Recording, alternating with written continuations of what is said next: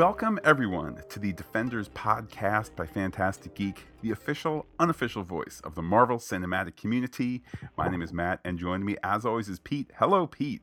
Hello, Matt. Hello, everybody. And while this is the Defenders podcast by Fantastic Geek, you are listening to this on the Daredevil feed. You are listening to this on the Jessica Jones feed. You are able to hear this on the Luke Cage feed and also our Iron Fist feed, because today we're talking about the path that these four heroes have taken to wind up at this dream team up 8-episode series.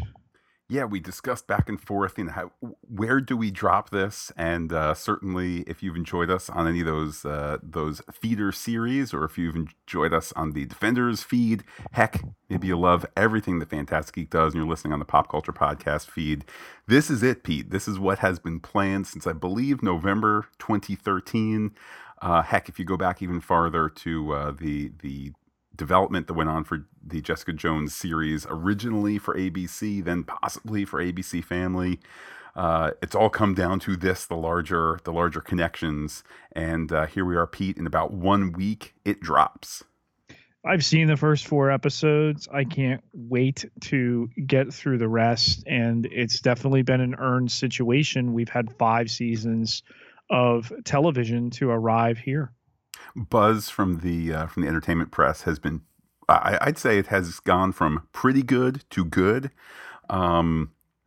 Pete, I'm not expecting necessarily in these 8 episodes to do a dive deep on disability, on Catholicism, on gender, on race, on what it's like being a super rich white guy like Danny Rand is.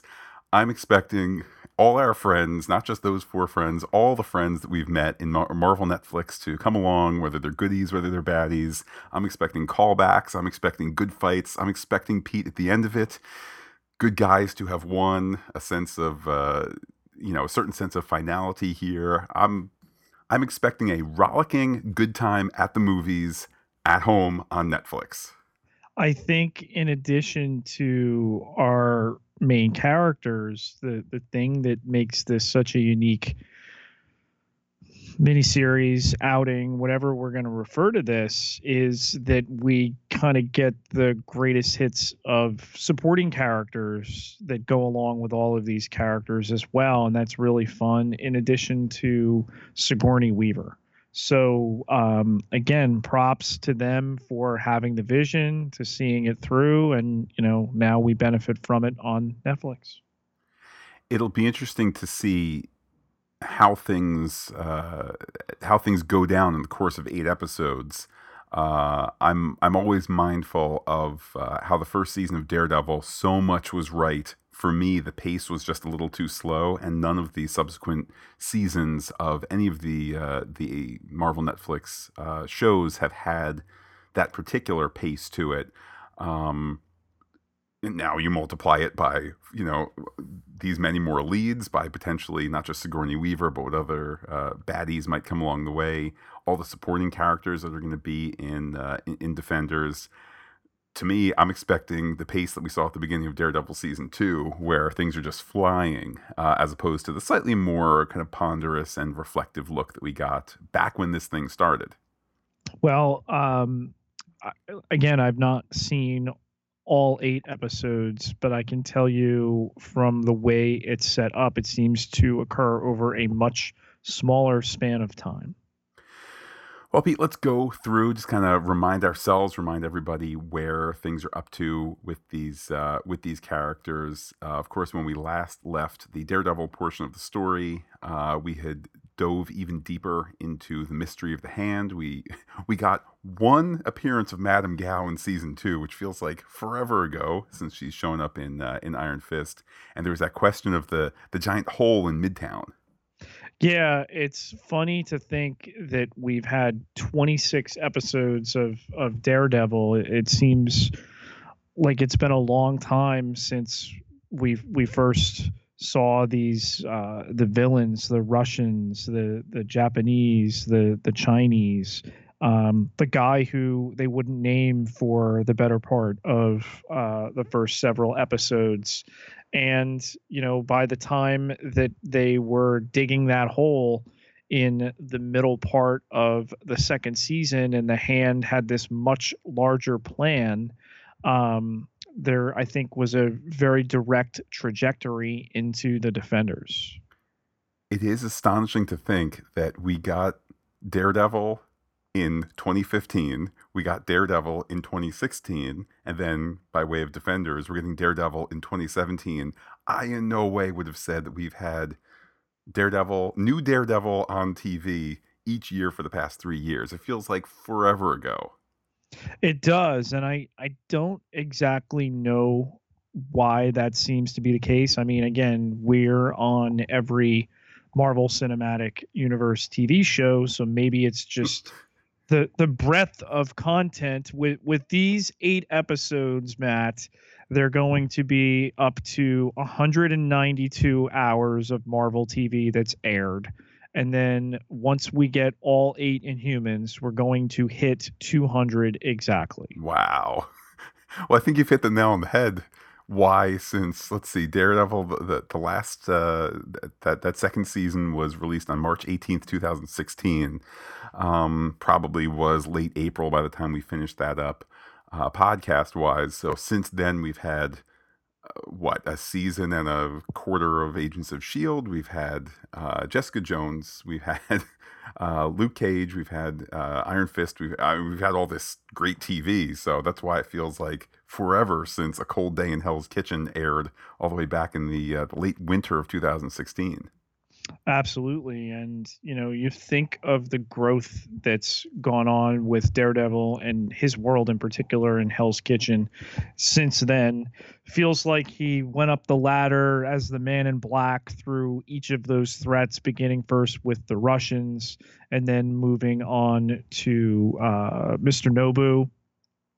And then, a little bit of involvement with Madame Gao, more so with the financial end, Leland. And then, of course, you have Wesley helping out Fisk. Wesley's murdered by Karen Page, albeit in self-defense.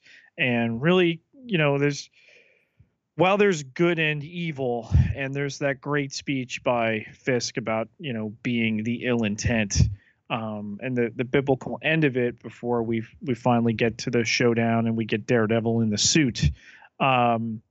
Fisk greatly believes he's the hero of his own story, and this relationship he's begun with Vanessa and protecting her after the attempt on her life by Leland and the members of the group there.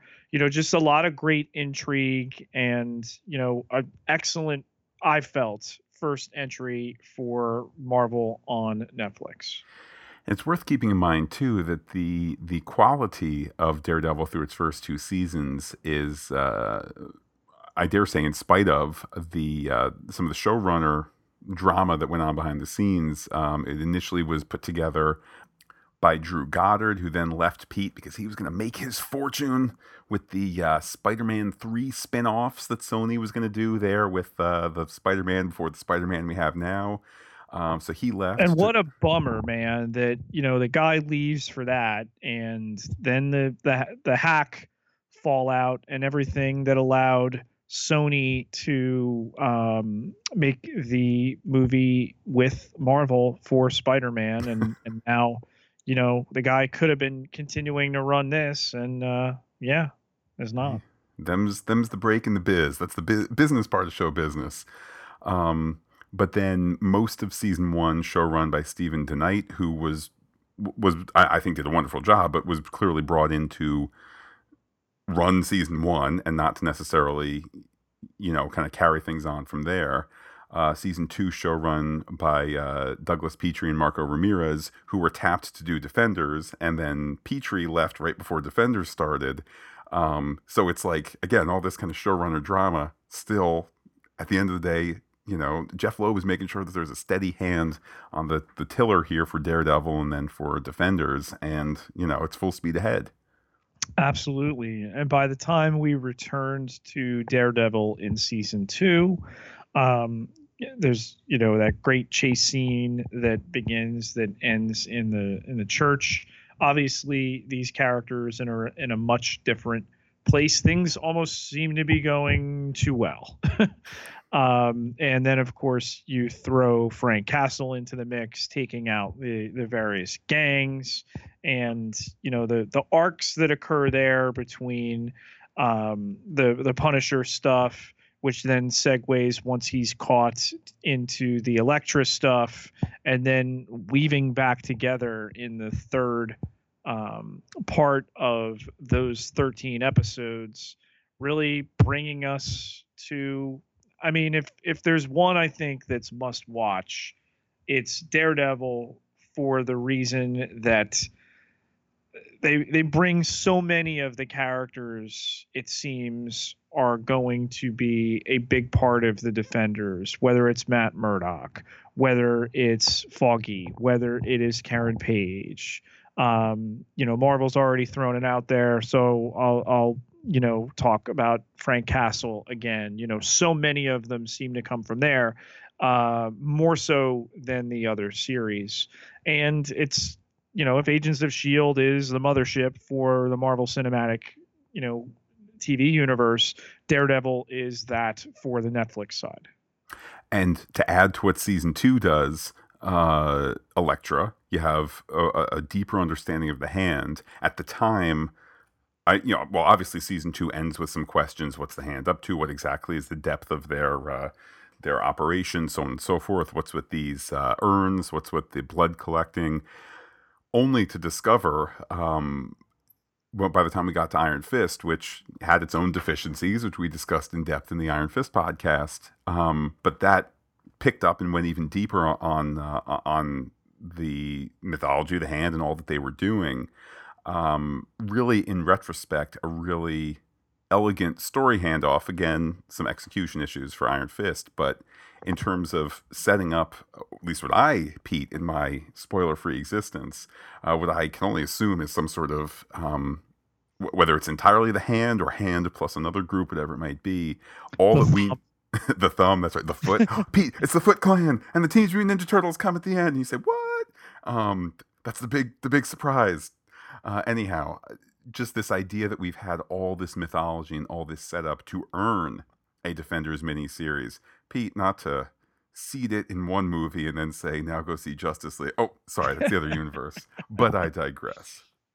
Yeah. And, so when we get to Jessica Jones, and, just a wonderful memory, I think, for both of us, being at New York Comic Con in October of 2015, and hey, all right, so Jessica Jones is coming, and we're going to show you the first episode right now.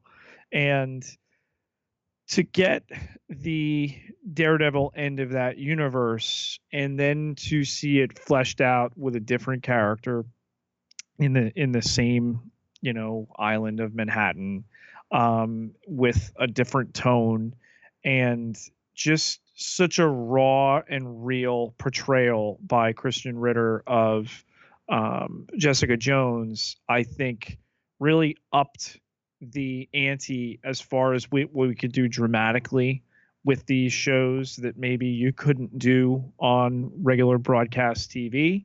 Not to say that they don't do a great job dramatically. I picked a fight with the USA Today TV critic the other day, who said that Marvel doesn't seem to understand that their ABC shows are terrible. They're not. You're terrible. And then I saw that Matt, of course, took a swipe as well. As did, I don't know, I think much of the Agents of S.H.I.E.L.D. Twitter intersection that Fantastic Geek has. They were replying to the guy. They were favoriting my tweet. They were retweeting other people's tweets. I can only imagine that guy, he didn't like it, Pete, because how dare the little people tell a critic what's what, But yeah, wonderful stuff going on for Marvel ABC, wonderful stuff going on for Marvel Netflix, and I continue to come back to Jessica Jones as my favorite of the Marvel Netflix bunch. And I've explored why, because it's not like, gee whiz, Pete, I had fun in those 13 episodes where they explored topics like rape, assault, and PTSD. It's not because of that, and it's not because of that I appreciate the character. It's her tenacity and her ability to bounce back, and her ability to, whether in this day and age you want to call it, resist, whether you want to call it fight back, whether you want to call it, insurrection. Some of those larger connections there, but there's a there's a sense in Jessica Jones to not forget the past, but to put the past behind you and start working towards the next thing. Sometimes the next thing is revenge. Sometimes the next thing is getting over the thing in the past. But there's just kind of there's a keep on going attitude that I think is timeless. Maybe nowadays it's a little bit more timely.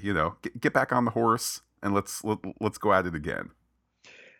I think that show did such an excellent job with a female hero, and we've seen very little um, of this type of character, particularly as damaged as Jessica Jones is.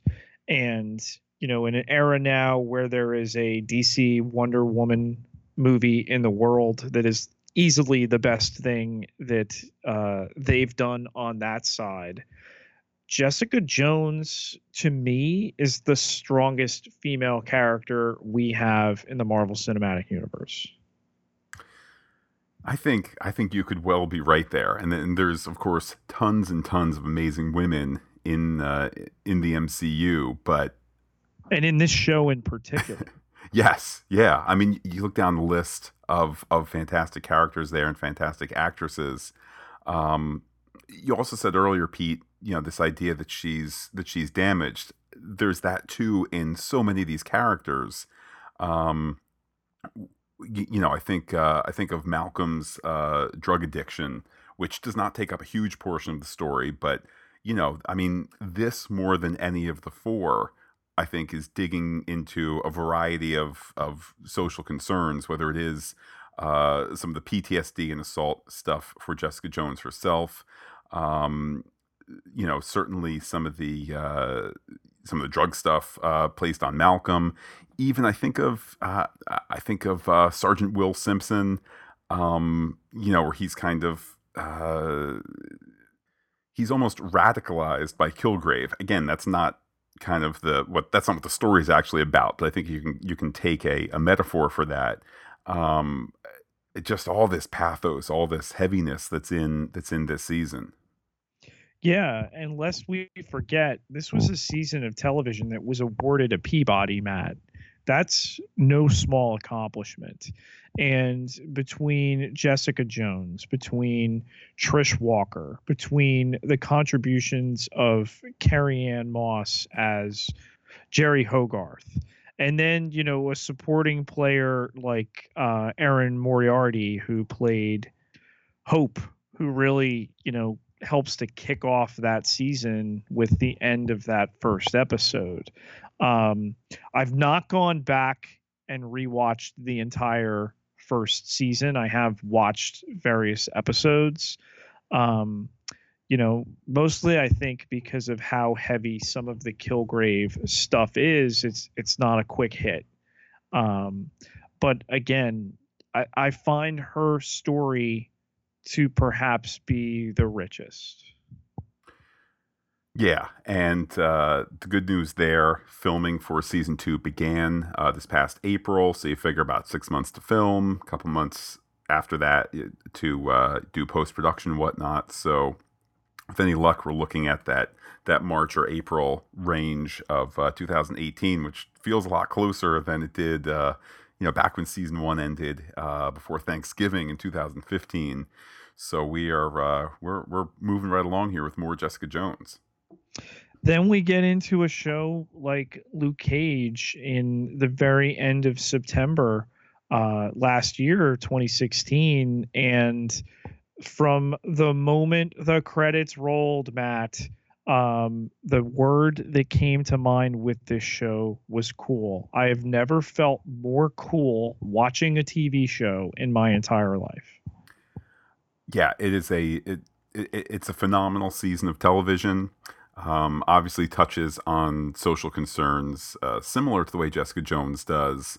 And I think Pete, for suburban guys like you and me, it brought us into what felt like and became a familiar place, that of Harlem, that of Harlem. the barbershop, the restaurants, the machinations, the this, the that. I mean, it really did a wonderful job pulling people like us who aren't familiar with that walk of life necessarily, pulling us into the world of Luke Cage and his corner of New York.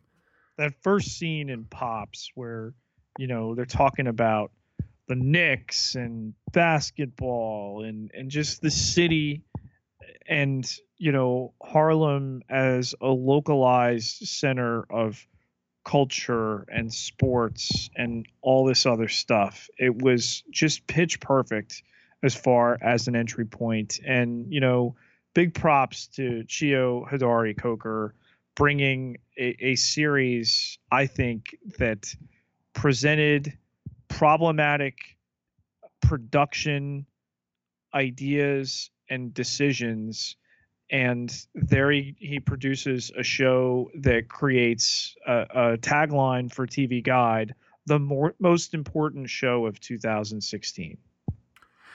And I mean, you think too, my goodness, not only do you have Mike Colter, of course, reprising the role of Luke Cage, but to have Mahershala Ali, who within 4 or 5 months of Luke Cage dropping, was an Oscar winner. Yeah. Let alone Alfre Woodard, let alone Eric LeRae Harvey, Theo Rossi, Simone Missick, Rosario Dawson. This might be the best top to bottom cast that we have seen for not just Marvel Netflix, maybe Marvel TV period, and that's with big props to the amazing kind of semi occasionally rotating cast on Agents of S.H.I.E.L.D. I mean, this is top to bottom. These are stellar actors. It's such an assemblage of talent of people of color. Okay. Missick, I just can't wait for her contributions with Colleen Wing when they get together. That we see her very early in the Defenders, and that she's placed front and center there is just so awesome. And Theo Rossi's a guy that kind of rides under the radar, but what a great character. He really is that character of Shades, and I was so happy to see him make it through to the end, knowing that he'll be back for, I would hope, for season 2. I mean, heck, for all I know, he might show up next week in Defenders in some capacity.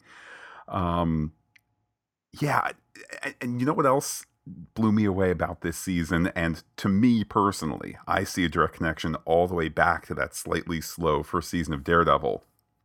The notion that they took this season of Luke Cage and essentially split it in half.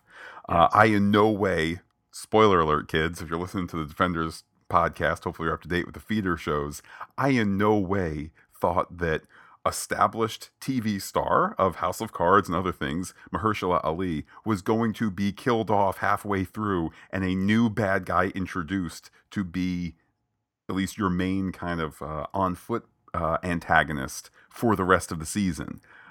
Completely blew me away. Couldn't believe it. I mean, this is Mahershala Ali has a relationship with Netflix. You figure, hey, it's the perfect guy for the role, and it's all one big happy family here.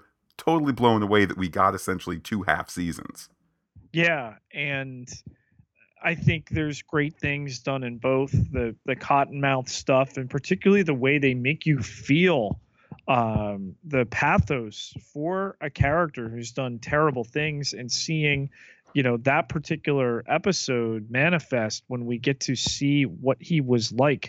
And we had heard the Uncle Pete and the Mama Mabel stuff, and to see those flashbacks, and then to get the connection with Stryker of having been related to Luke Cage and everything there. The callbacks of the prison story, that's an excellent episode when we get to see how Luke wound up in prison the first time. His creation, we get to see the the goofy exploitation, black exploitation type of outfit that he covers himself after he's out and instantly takes off.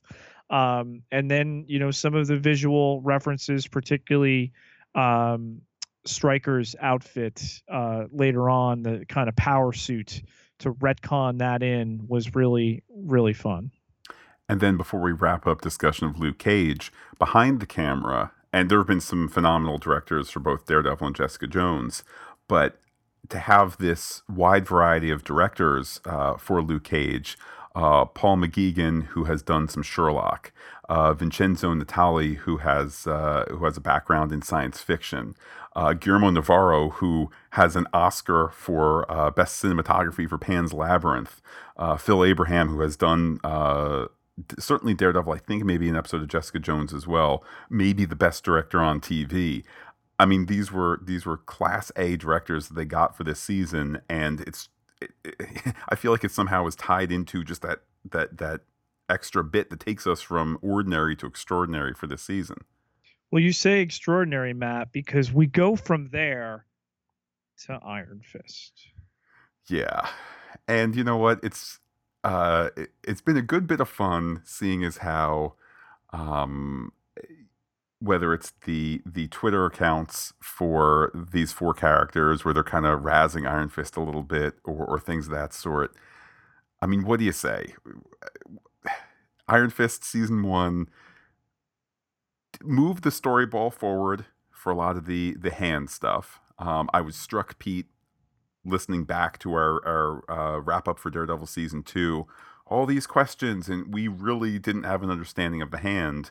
I don't mean you and I, of course, we understood things as just about as best as you could, but just where the story left off back at the end of Daredevil season 2, how far Iron Fist brought it, some of the great female characters in Iron Fist, but at the end of the day, I put it at the feet of showrunner Scott Buck. Yes, fine. Danny Rand is in an unlikable situation. We're all normal people. He's super rich. Pete, when I went to go get a driver's license, I had to, pursue a driver's license. He just buys an Aston Martin and drives without a driver's license because he's rich. Guess what? That's Bruce Wayne too. People still like Bruce Wayne. That's Tony Stark. People still like Tony Stark. It's up to the showrunner to make it gel, and it didn't. Yeah. I ran a poll on Twitter with some of the discussion that has happened in the wake of the Inhumans media rollout, which has not gone well at all. And I asked people, who is the biggest villain in the Marvel Cinematic TV universe, and the choices that I provided were Grant Ward from Agents of S.H.I.E.L.D., Fisk from Daredevil, Kilgrave from Jessica Jones, and showrunner Scott Buck. And Scott Buck finished a very close third. Kilgrave won it with 34%. Fisk was second at 27%, but Scott Buck was a very close third with 24%, Matt. So I don't know margin of error, but there were 196 votes, and I'm pretty sure he's within the margin of error of being the second biggest villain, at least on this list. We had some other people chiming in with some different villains here, mentioning particularly some of the Agents of S.H.I.E.L.D. There's been a lot. You had Garrett, you had Whitehall, you had Malik, you had Ada. But there's a lot of people who seem to think Scott Buck has a big part antagonistically that he's played.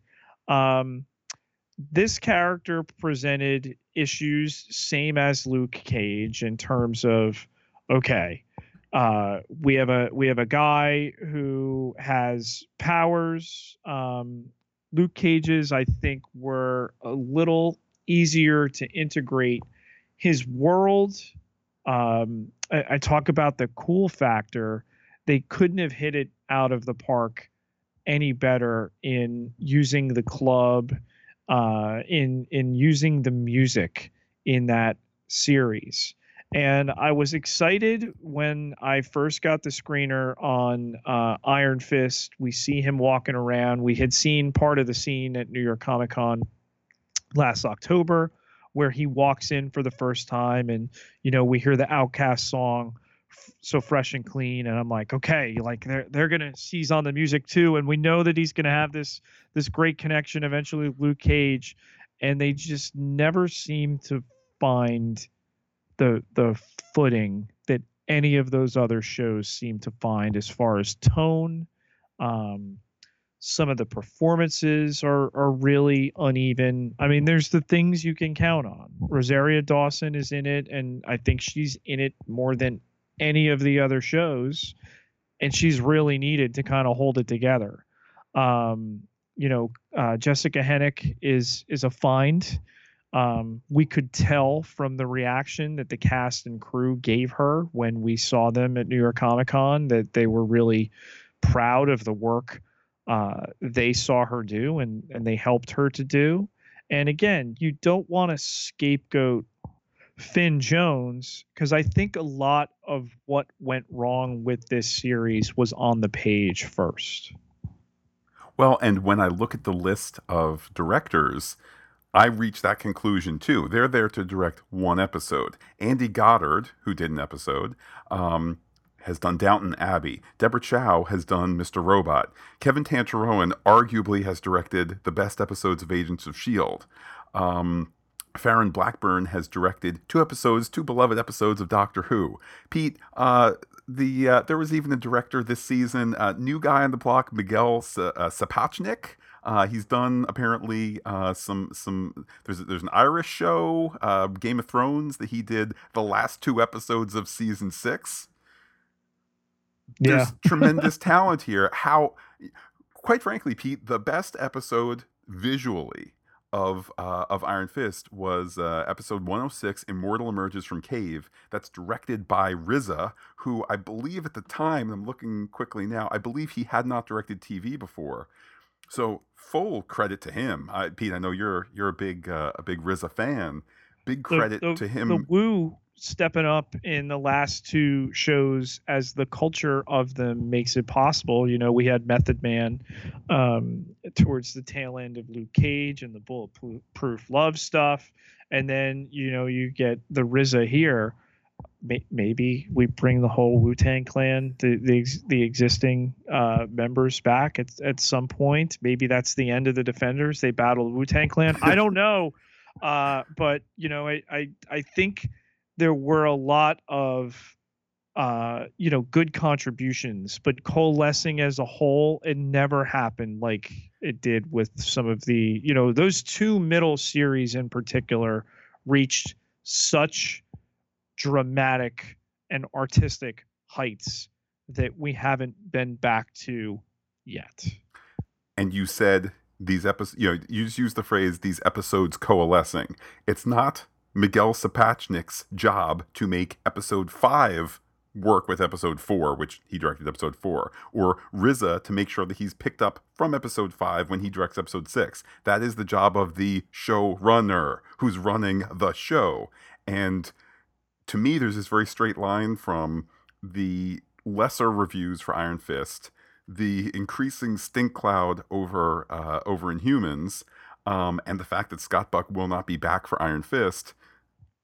To me, these all point in the same direction. I don't mean to overly pile on the guy. I'm sure he's lovely. I know that there's a handful of people who enjoyed his showrun season of Dexter. And it's great that he did some 6 Feet Under. But, I think there's a reason that he's not back. And I guess the best we can hope for, if Daredevil has only improved with the best intentioned showrunner changes, if Scott Buck has kind of been shown the back door, then let's bring in somebody who's going to really jazz things up here. Heck, Pete, I don't know. Let's see here. Jessica Jones and Daredevil improved by people with different perspectives. I'm just going to throw this out here. Why don't we get there's a lot of Asian influence on Iron Fist, even though the character himself is not Asian. Maybe Asian showrunner. Let's see what Kevin Tancharoen is doing. He's done all these great episodes. He's got showrunners in the family. whoever it is, let's bring in somebody who's going to do more than let me pound out 13 episodes so I can get you two Defenders.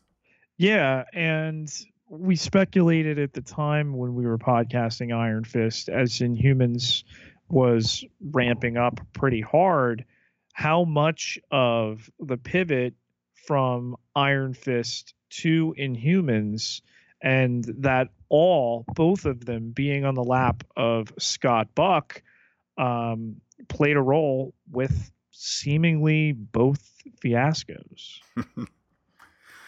Well, I guess looking ahead now, finally to Defenders, Pete. Now the sun can come out again. I mean, just looking at this list of main characters. Daredevil, Jessica Jones, Luke Cage, Iron Fist, Elektra, Punisher, Claire Temple, Misty Knight, Karen Page, Colleen Wing, Trish Walker, and there's still more on the list. I mean, I guess, Pete, the best thing that could possibly happen is to make us say, hey, the Iron Fist was really good in that Defenders. I can't wait to see more of him, as opposed to kind of how we feel now. Yeah, it's a great group. I think that to find these types of performers and to bring them all together in a project like this is increasingly rare.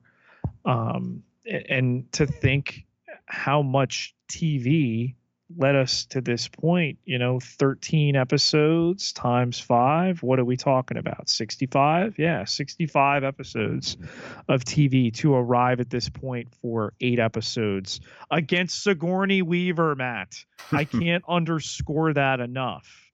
And being in the room when that was announced for the first time, as we talked with a couple of New York Comic Con organizers within the last 8 weeks, they had no idea that was going to happen. Which is to the credit of Jeff Loeb and how Marvel TV runs things. It crossed my mind, Pete, as how do we put this? Because of course, A, I always run spoiler free, and B, I would never download something off of YouTube that I thought was going to be copyright flagged shortly.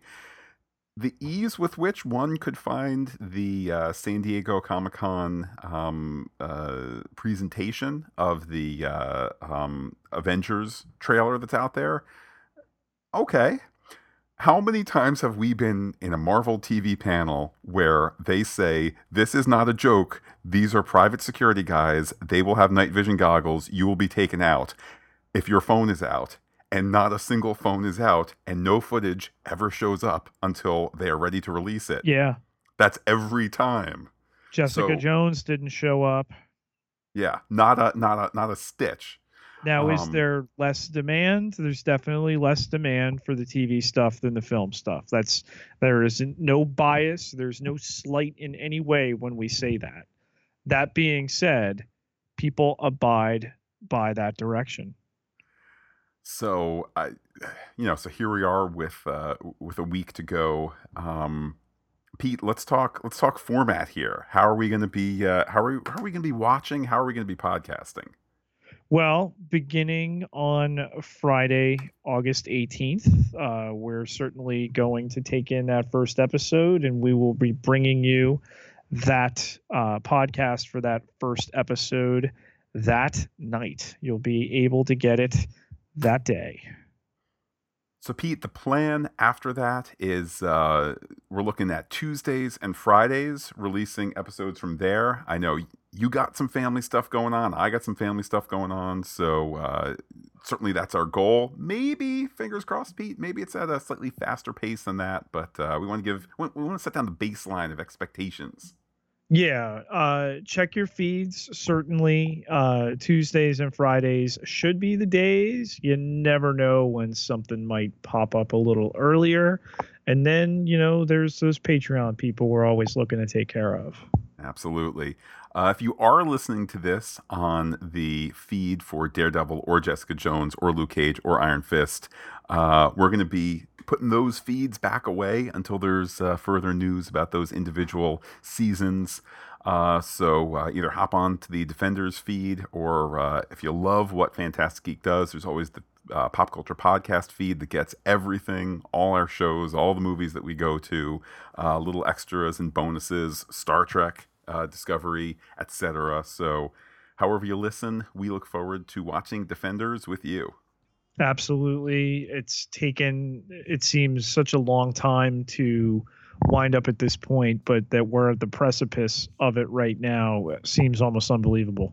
We could not have gotten this far without the support of our listeners, particularly our pals on patreon.com/fantasticgeek.